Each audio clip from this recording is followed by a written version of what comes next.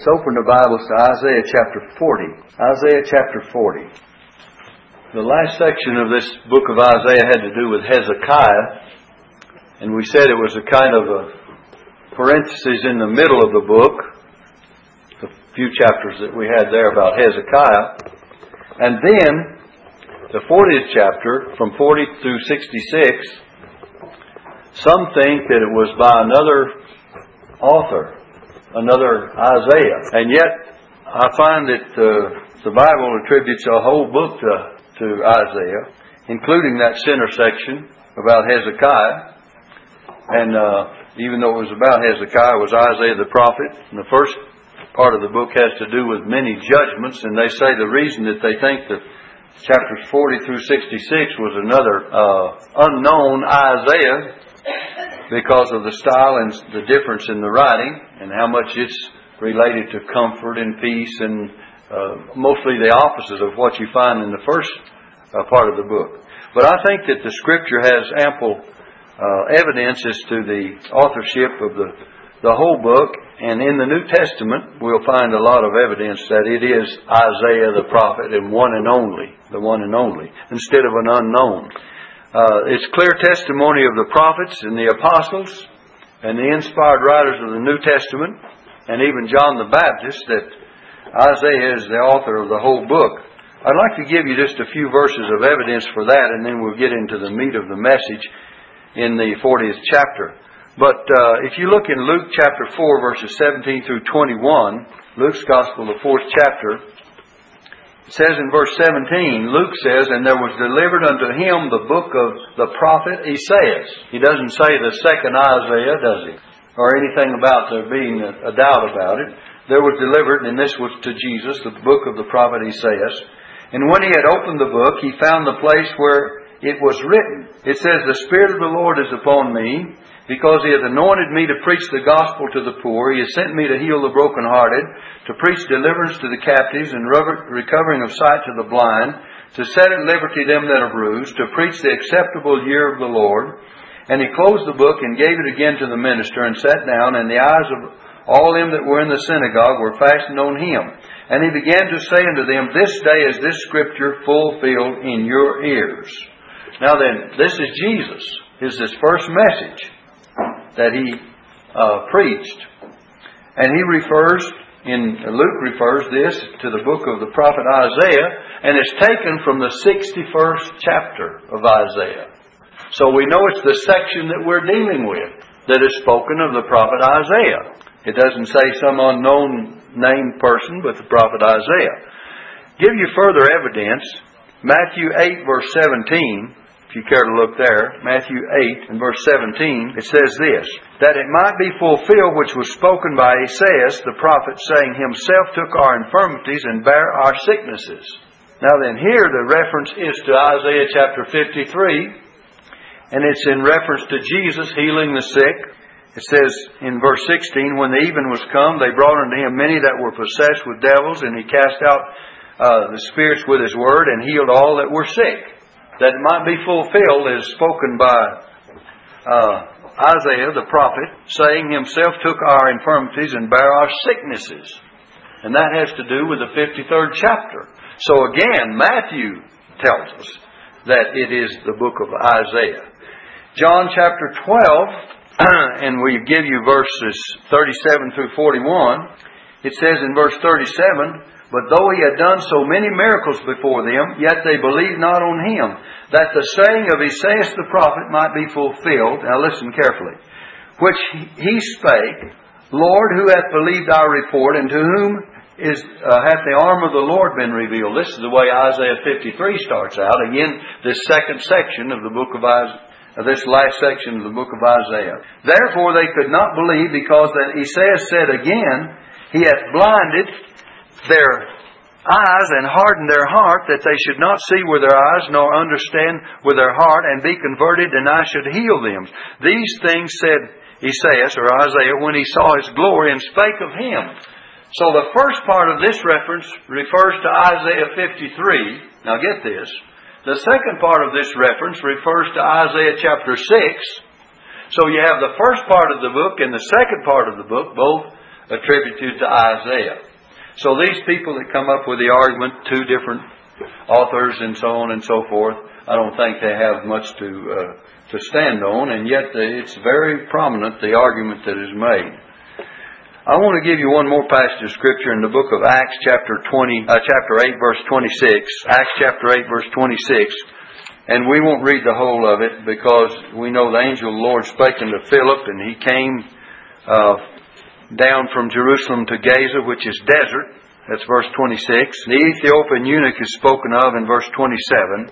The Bible tells us that he was reading, and in verse 30, Philip ran thither to him and heard him read the prophet Esaias or Isaiah, and said, Understandest thou what thou readest? And he said, How can I, except some man should guide me? And he desired Philip that he would come up and sit with him. And it says, The place of the Scripture which he read was this: He was led as a sheep to the slaughter, like a lamb dumb before his shearer, so he opened not his mouth. In his humiliation his judgment was taken away, and who shall declare his generation? For his life is taken from the earth. And the eunuch answered Philip and said, I pray thee, of whom speaketh the prophet this, of himself or of some other man? Then Philip opened his mouth and began at the same Scripture and preached unto him Jesus. Also this passage was taken from Isaiah chapter 53. So, just with these few verses, we could certainly say that the prophet Isaiah wrote both the first part of the book, which we had in Isaiah chapter 6 referred to, the second part of the book, or the last part we should say, of the book of Isaiah, because we find many references to that section of the book. Now then, with that much introduction, I just wanted to mention a few things, because if you read the introduction to most of your commentaries on the book of Isaiah, the first thing they deal with is this big, complicated situation of how many different people could have written the book of Isaiah. And yet when you find the internal evidence, you find there's no one that would say that it's written by anyone other than Isaiah, the son of Amos. So, having said that, let's get into the meat of the message. In Isaiah chapter 40, and this is the last section of the book, if you look at this 40th chapter, the first verse has comfort for God's people. Verses 3 through 5 have the voice in the wilderness, and this will refer to John the Baptist. We'll find the references to that. Verses 6 through 8, we'll find the prophet's message. And then verses 9 through 11, you'll find the message to Zion. And verses 12 through 26, the supremacy of Jehovah. And verses 27 through 31, comfort for Jacob and Israel. And this will only be fully realized in the future kingdom when the prophecies of Isaiah are fulfilled in the kingdom that is yet to come. So let's look at it verse by verse. As you look at this first part, it says, Comfort ye, my people, saith your God. Now we'll just take it verse by verse. The repetition of the word comfort is meant to express a sense of urgency, but not that people just receive God's comfort in their distressful situation, but rather that comfort here is meant to bring one from a situation of sorrow to a place of joy. And when God speaks comfort, what He wants to do is not only to bring us out of a situation of sorrow or circumstances of life that have to do with much sorrow in our lives, but He wants us to bring us into a place of joy. Comfort ye my people, saith your God. And then the second verse says, Speak ye comfortably to Jerusalem. What does it mean? Speak comfortably. If you have a marginal reference, it's to the heart or upon the heart. In other words, the comfort will come from God's heart. Speak ye comfortably to Jerusalem. And it means the comfort will come from above. The comfort we receive is from above. It's not from this earth. You know, the Bible, Paul speaks of that God is the God of all comfort. He says that, and he also says that we may be able to comfort them that are in any trouble. Now listen, by the same comfort wherewith we ourselves are comforted of God. So we can only be a comfort to other people and bring peace or joy or ease of their burden as God brings it to us. In other words, a preacher is only able to do what God will do for him. If I can be of any blessing to you, it's only as God permits me to be a blessing and helps me to be one, or Brother Randy or whoever. And if we're able to comfort anyone, it's, as Paul says, with the same comfort wherewith we ourselves are comforted of God. Speak ye comfortably to Jerusalem, and cry unto her. Now look, that her warfare is accomplished. In other words, this battle, this opposition and this conflict with Assyria, God had promised He would deliver her, Jerusalem, from that conflict. That her iniquity is pardoned. In other words, Isaiah had just told Hezekiah that Jerusalem would be destroyed and the population deported. And from its ruined state, God is about to rebuild it. And this verse also speaks of the people of Jerusalem and their restoration. And then he uses that word pardon. For she hath received of the Lord's hand double of all her sins. Think of receiving of the Lord's hand double for all her sins.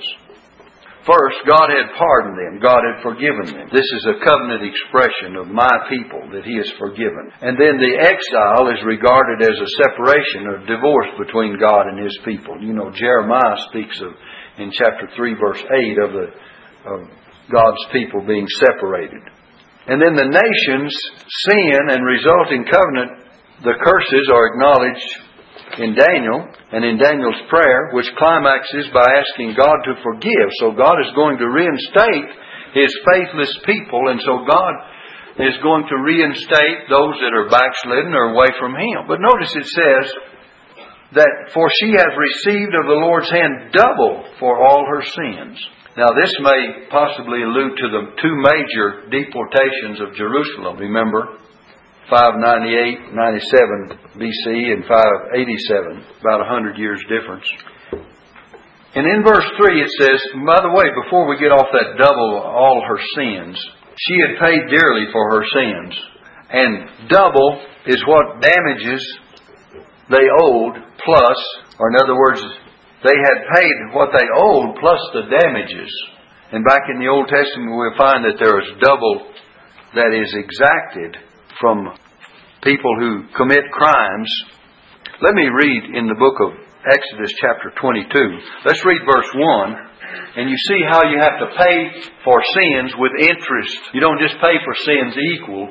Sometimes you pay for sins with interest. And Israel had dearly paid for her sins.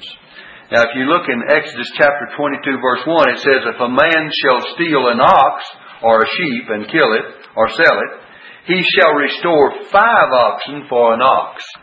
That's more than double, isn't it? And then it says, and 4 sheep for a sheep. You remember we read of Zacchaeus, you know? Zacchaeus says, if I have taken anything from any man falsely, I will restore him fourfold. He's getting off light. Suppose he had stolen an ox instead of a sheep. He owed 5-fold, didn't he? But at least he was repentant, wasn't he?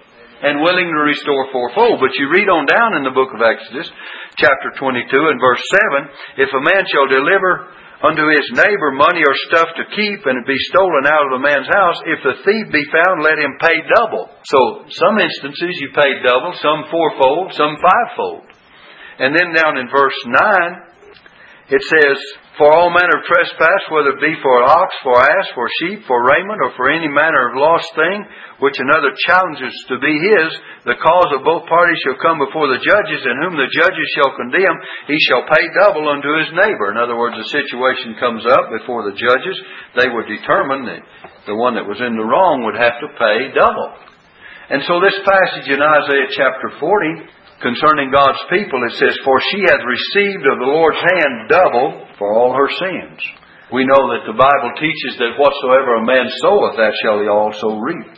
Now then, verses 3 through 11 have to do, and especially 3 through 5, have to do with the voice of him that crieth in the wilderness.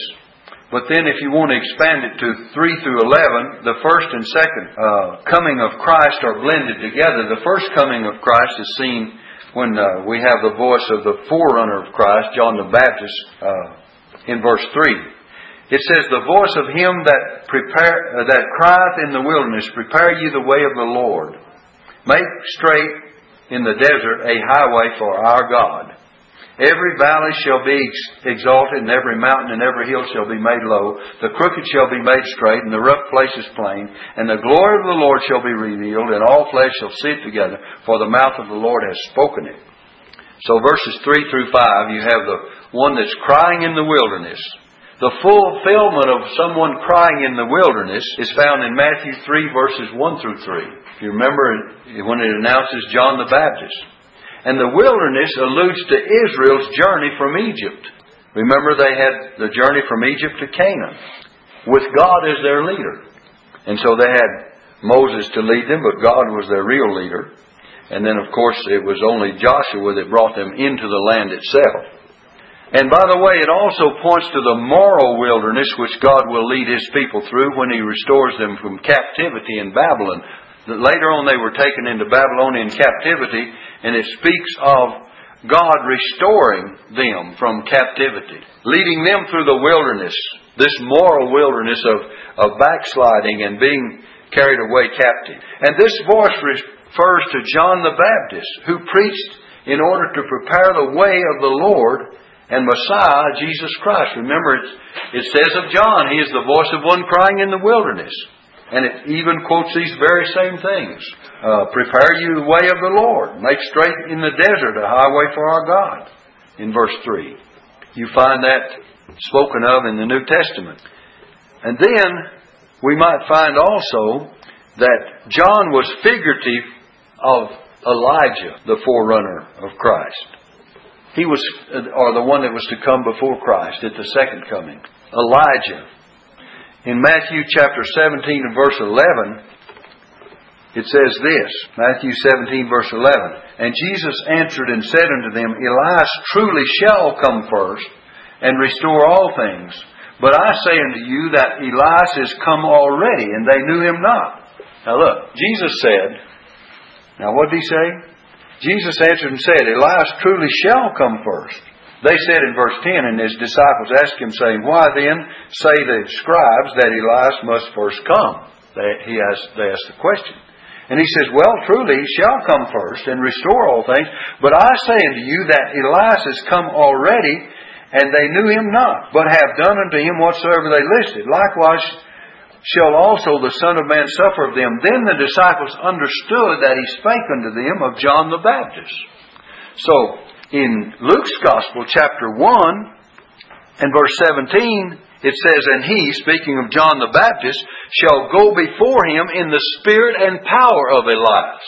In the spirit and power of Elijah.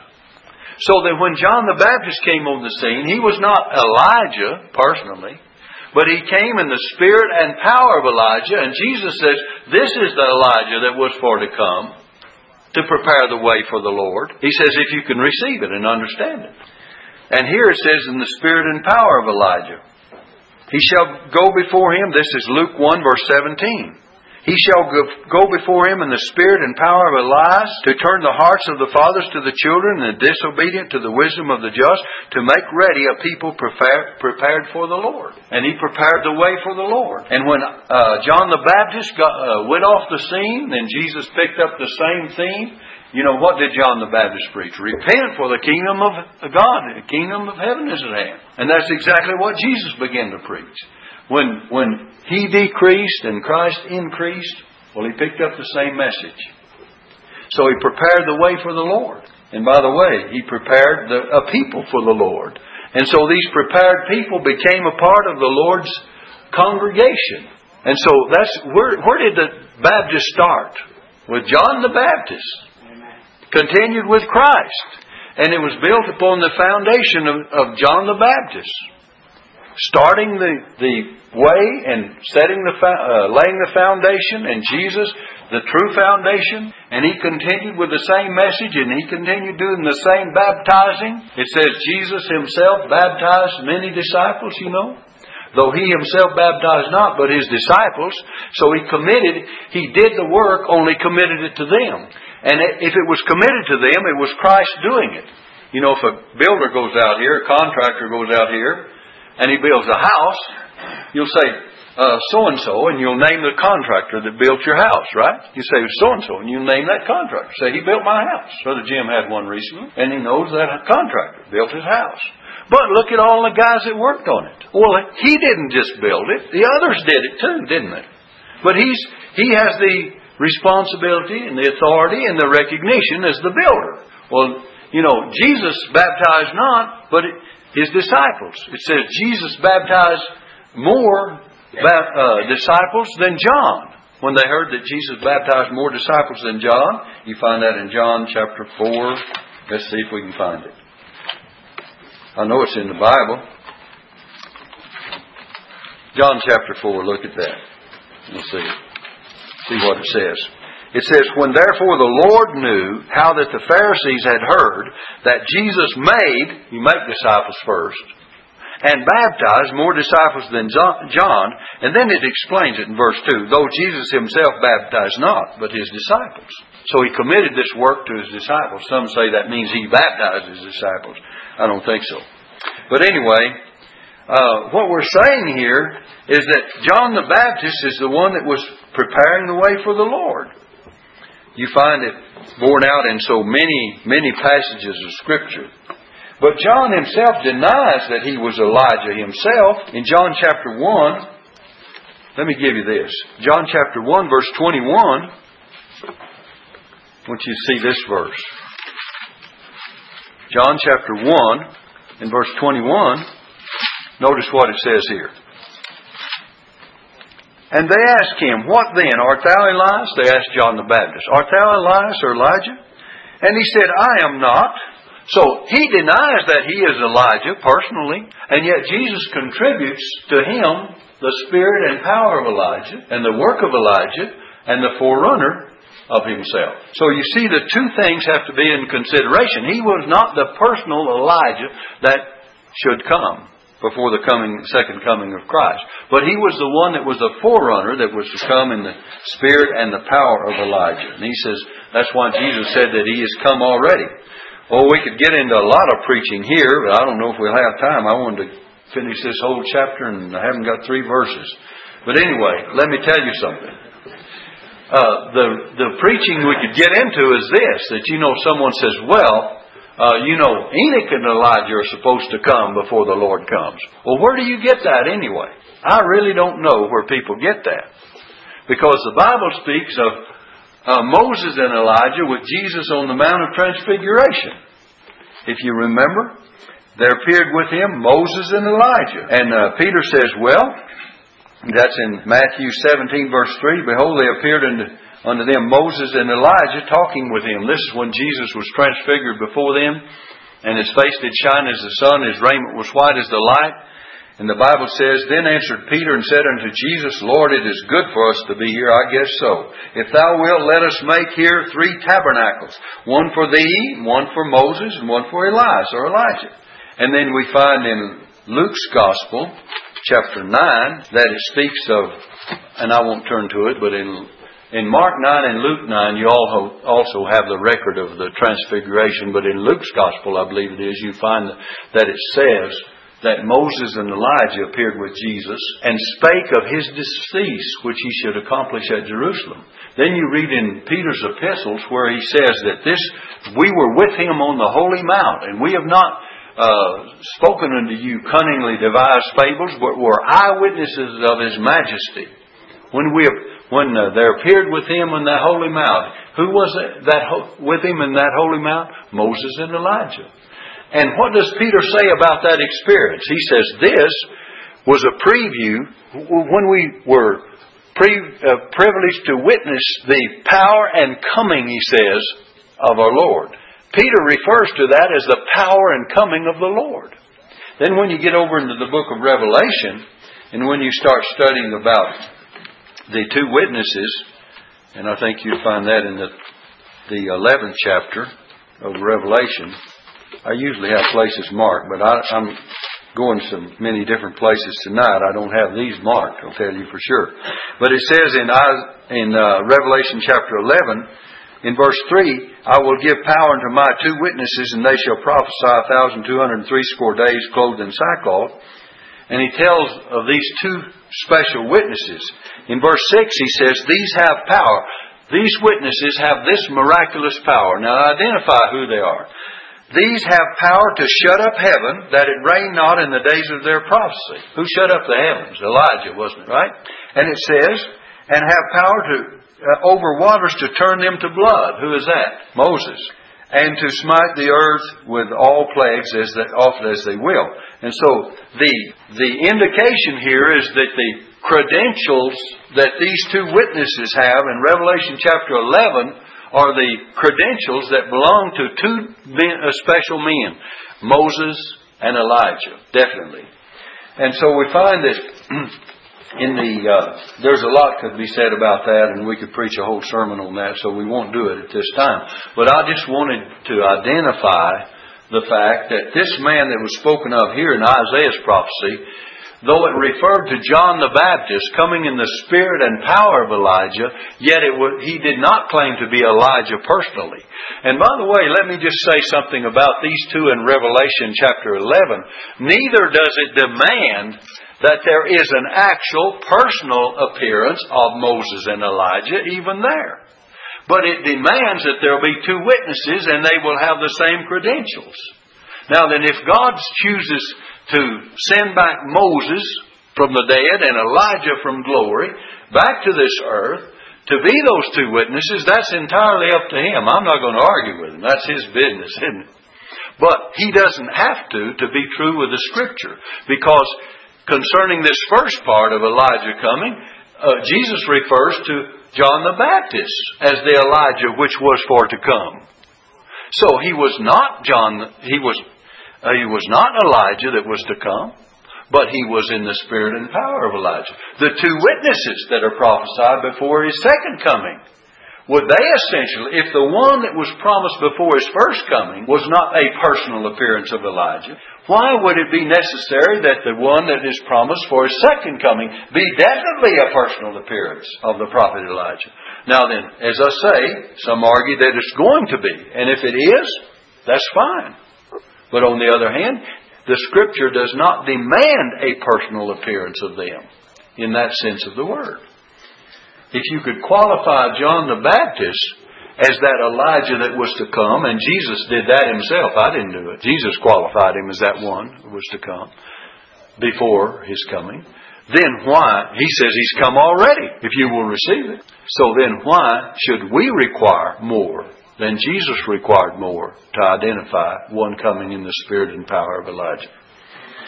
But on the other hand, as I say, the Lord is able to send both Moses and Elijah back before His coming if He so desires. How did I get off on that? Anyway, here we are. Back to verse 3, 4, and 5. So, by the way, Malachi refers to the coming. In the book of Malachi, he refers to John the Baptist, and this is in the context, so I'm not chasing rabbits now. I just wanted to give you this. I'll let you know before we get it.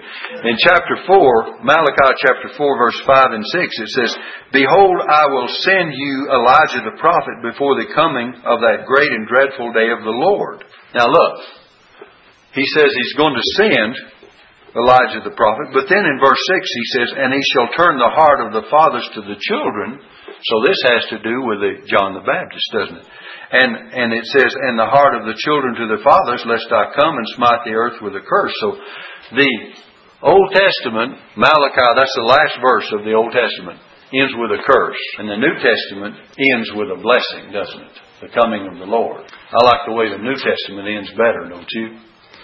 And so we're living under the New Testament covenant of grace instead of the curse of the law of the Old Testament.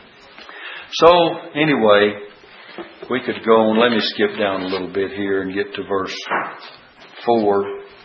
It says, Every valley, back in our text, hold your place in Isaiah 40 where we're studying.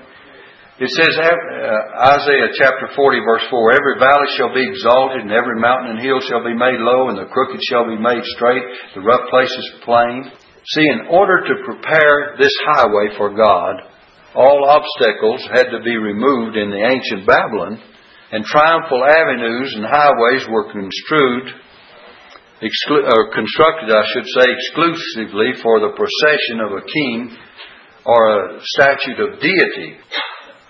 And similarly, the way is being prepared for the Lord's triumphal return to Jerusalem to reign over His covenant people. Everything is being prepared. And John also removes all obstacles, sin and self-confidence and pride in national privileges and hypocrisy, so that men would be ready for the coming of the Messiah the first time. So He was preparing for that, coming the first time. Verse 5 says, "And the glory of the Lord shall be revealed." Now the glory of the Lord will be revealed with the second advent of Christ. You see how these verses 3, and we could include verses 3 through 11 in our text there in Isaiah 40, as referring to the first and second coming of Christ and blending them together, because when it says the glory of the Lord shall be revealed and all flesh shall see it together, well, that didn't happen at the first coming of Christ. The way was prepared, people were saved, but when Jesus comes again, the second time, the glory of the Lord will be revealed at His second advent. And then also, Israel will be saved.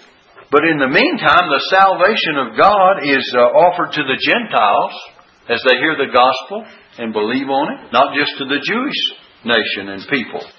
We come down to verse 6. It says, "The voice said, 'Cry.' And He said, 'What shall I cry?'" Here's the message, the prophet's message. "What shall I cry?" And He says, "All flesh is grass, and all the goodliness thereof is as the flower of the field." What is all flesh? They're like grass. This has kind of a universal ring to it, doesn't it? Going beyond the physical Israel. It has to do with man in general and mankind in general. It says, "All flesh is grass, and all the goodliness thereof is the flower of the field. The grass withereth, the flower fadeth, because the Spirit of the Lord bloweth upon it. Surely the people is grass." Verse 8 says, "The grass withereth, the flower fadeth, but the word of our God shall stand forever." Look at the difference. Man is frail. He's like grass that is cut down, like the flower of the field. So it does have a universal ring. We know death comes to one and all. But Peter used this message as far as the good news of Christ coming and the gospel that comes through Him. Let me read in the book of 1 Peter chapter 1. Let me read 1 Peter chapter 1, beginning with verse 22. It says, "Seeing ye have purified your souls in obeying the truth, through the Spirit unto unfeigned love of the brethren." Here you have it again. "See that ye love one another with a pure heart fervently, being born again, not of corruptible seed, but of incorruptible, by the word of God which liveth and abideth forever." Now he quotes Isaiah. Look, "For all flesh is as grass, and all the glory of man is the flower of grass." The same passage we're reading. "The grass withereth, and the flower thereof falleth away, but the word of the Lord endureth forever." Now look, here's what Peter adds to that. "And this is the word which by the gospel is preached unto you." That the word of the gospel is preached by this word that shall abide forever. And Isaiah says in verse 8, "But the word of our God shall stand forever." God has spoken comfort, and when God speaks, things happen. And He also has spoken by the prophets before, and those messages stand. We have verse 9 says, hold your place, Isaiah 40, verse 9. It says, "O Zion, that bringest good tidings, get thee up into the high mountain. O Jerusalem, that bringest good tidings, lift up thy voice with strength, lift it up, be not afraid. Say unto the cities of Judah, Behold your God." What's He saying? Bringing good tidings. Now in the Septuagint, good tidings derives from the root evangel, which means good news. This announcement is what was to comfort the people in captivity. And here, that good news is that God is coming back to His temple. But we can see how Paul took these same ideas by the direction of the Holy Spirit, and recognize their ultimate fulfillment in the good news of Jesus Christ, and the message that's proclaimed through Him. In Romans chapter 11, verses 14 and 15, it's chapter 10, verse 14 and 15. It says, "How then shall they call on Him in whom they have not believed? And how shall they believe in Him in whom they have not heard? And how shall they hear without a preacher? And how shall they preach except they be sent? As it is written, how beautiful are the feet of them that preach the gospel of peace and bring glad tidings of good things. But they have not all obeyed the gospel. For Isaiah saith, Lord, who hath believed our report? So he refers to Isaiah the prophet. So he took this same message and says it's the good news of the gospel in the book of Romans chapter 10 that Isaiah was proclaiming as good news back here. Read it in chapter 40 verse 9, Isaiah 40 verse 9, O Zion, that bringeth good tidings. And it's not only good tidings for Israel of old, and it's good tidings for Israel later, but it's good tidings for all people that is spoken of in the gospel.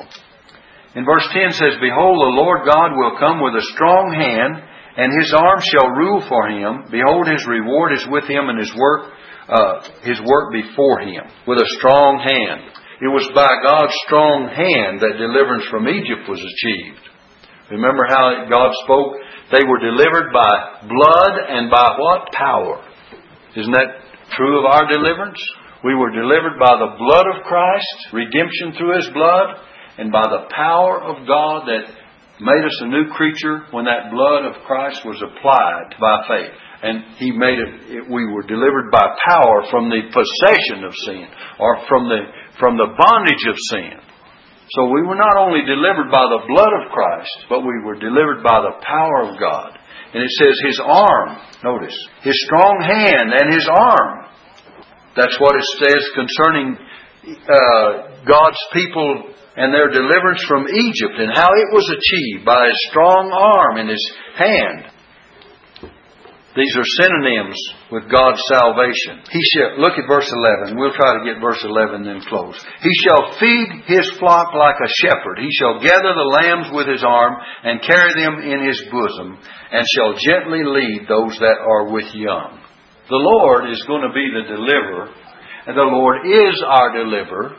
He's going to be the deliverer for Israel, but He's going to be seen as the shepherd. Look, He shall feed His flock like a shepherd. The shepherd is tender and kind. Can you imagine a shepherd being cruel to sheep? But he's tender and kind.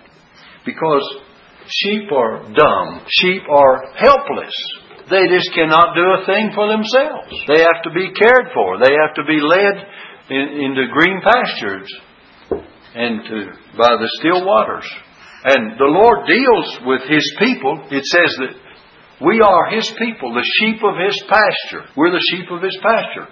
In John chapter 10, the Lord speaks of His sheep. I lay down my life for the sheep. He says, I lay down my life that I may take it up again. He says, I have power to lay it down, I have power to take it up again. And He voluntarily and willingly, think of this, Jesus wasn't forced to, but He says, I lay down my life for my sheep. He willingly did that. He says, I have power. I have the power. I have the choice. I have power to do it, to lay it down, and I have power to take it up again, be resurrected. He says, this commandment have I received from my Father. He is certainly the one that sacrifices Himself, and He did for you and I. How much do we owe the Lord? How much do we owe Jesus? Everything, because He did everything for us. We're bought with a price. We don't even belong to ourselves. You're not your own. He paid for us by His shed blood on the cross of Calvary. It says, therefore glorify God in your body and in your spirit, which are God's. And the shepherd is not only tender and kind, he's full of love and compassion. He is considerate and reasonable. Reasonable. You know, I like men that are reasonable. It kind of bugs me to deal with men that are unreasonable. Because, you know, you got to think about things. Some people are just unreasonable. Paul said he was thankful that, and he prayed that he would be delivered from unreasonable men. Remember in the epistles? There's a scripture to that reference. And God Himself is reasonable. And if He can set the pattern, if God would so condescend, Isaiah chapter 1 verse 18, He says, come now. What does God say? He says, come now and let us reason together, saith the Lord. Though your sins be as scarlet, they shall be white as snow. I mean, that sounds reasonable if He's going to do that. And He says, though they be red like crimson, that means The scarlet, one thing, but red like crimson, that means like double-dyed red. D-Y-E-D. Double-dyed red. In other words, we're double-dyed sinners. We're not only red and sinners in that way, but we're sinners twice. We're sinners by nature and by choice. And though your sins be as scarlet, they shall be white as snow. Though they be red like crimson, they shall be as wool. And even though we're double-dyed sinners, we can be cleansed and as white as wool. And so thank the Lord that He has that power to make us. But He is reasonable. And He is filled with knowledge and with wisdom. A good shepherd is filled with knowledge and wisdom. And He's able to lead, and He's able to guide, and He's able to feed, and He's able to rule by instruction and by example. He leads His sheep. He leadeth me. He doesn't drive sheep. You know, the devil is the one that drives. But the shepherd is the one that leads. By the way, that's a good example for pastors, isn't it? I've seen pastors that try to drive people. I'd a whole lot rather try to lead people than to drive them. You know, I never tell you what to do. I tell you what the Bible says. Do you find me very often telling you, you got to do this, you got to do that? I know I'm not to be a dictator, certainly not. But I mean, you know, even so, I'd like for you to help. And as God leads you, whatever He lays upon your heart, and it's your service and your talent and your ability, find a place and fill it. And you know, that's great when you do it that way, on a voluntary basis. I don't care for preachers that are dictators. God's people are not to be dictated. Peter speaks of... What did I say I was going to do? In 1 Peter chapter 5, he says this. Verse 2, verse 1, he says, the elders which are among you, I exhort, who also am an elder, and a witness of the sufferings of Christ, and a partaker of the glory that shall be revealed. What does Peter say? Feed the flock of God, which is among you, taking the oversight thereof, not by constraint, but willingly, not for filthy lucre, but of a ready mind. Then it says, neither as being lords over God's heritage, but being ensamples to the flock. And it says, and when the chief shepherd shall appear, you shall receive a crown of glory that fadeth not away. So there's the instruction.